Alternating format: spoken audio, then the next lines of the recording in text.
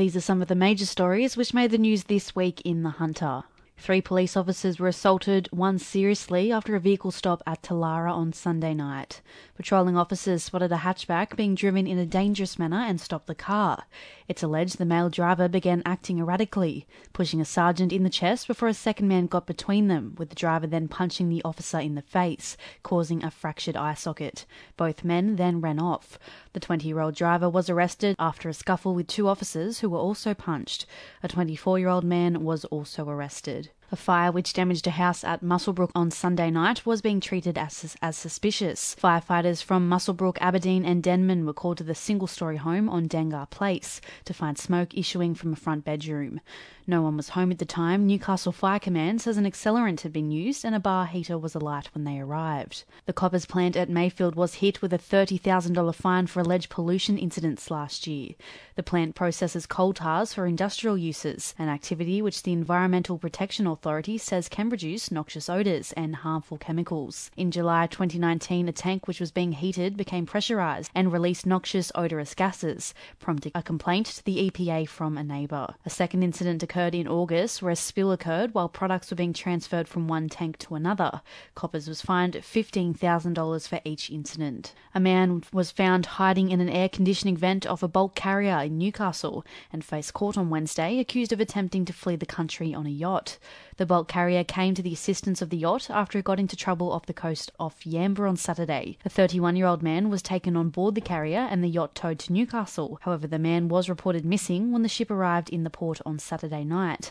Police and Border Force officers mounted an extensive search and the man was eventually found on Monday morning. He was wanted for breach of bail on an alleged sexual assault. Newcastle's independent councillors slammed their Labor colleagues for voting in favour of another rate increase. They gave the nod to a 2.6% increase, which will boost council's revenue by 5%. Councillor John Church said council should be looking to find cost savings rather than hiking rates at a time when many residents are facing financial pressures due to the impact of COVID-19. The owner of a Mayfield West burger shop was arrested at Birmingham Gardens over his alleged involvement in an international people smuggling network. 30-year-old Chinese national Mu Feng and another Queensland man were arrested at their homes by Australian Federal Police on Tuesday.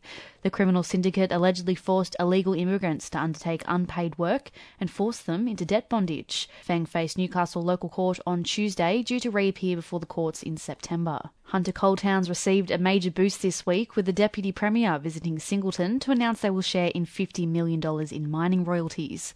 The Regions for Resource program will return $1 million in mining royalties to each eligible council and distribute a further $26 million to those most affected by the mining industry. Singleton will receive the most funding, guaranteed $4.51 million this year. Singleton Mayor Sue Moore said the funding will be spent on council and community projects. The spate of violence against police continued, with 4 men arrested over separate incidents in Newcastle. 2 men aged 28 and 36 confronted patrolling officers in Fowler Street at Hamilton South on Tuesday afternoon, one of them allegedly armed with a knife.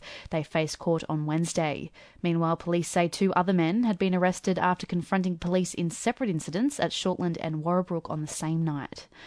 A 20-year-old man accused of murdering his girlfriend at Medford over the weekend faced Maitland local court on Thursday. Police discovered the body of Emerald Wardle in the bedroom of a house on Galway Crescent in the early hours of Saturday morning. Jordan Miller was arrested at the scene and faced court again, charged with murder. He did not apply for bail and it was formally refused, with the matter returning to court on August 19.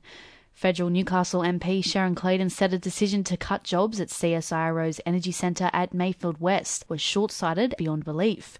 The research flagship was to shed almost 40 jobs, including 9 in Newcastle, as the Morrison government looks to reorganise the CSIRO to maximise opportunities in what it describes as growth areas like renewables and digital energy technologies.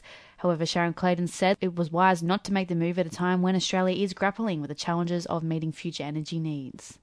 Jetstar was under pressure to explain its decision to cut more than 200 jobs at Newcastle Airport and relocate many positions and apprenticeships to Melbourne. The decision affects engineers, cabin crew, pilots and apprentices who've been working out of the Williamtown base since Jetstar began flights from Newcastle in 2004.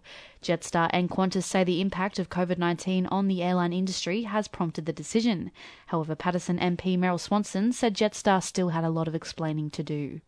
And in sport, Newcastle was set to be a big winner from the 2023 FIFA Women's World Cup after the joint bid by Australia and New Zealand was successful.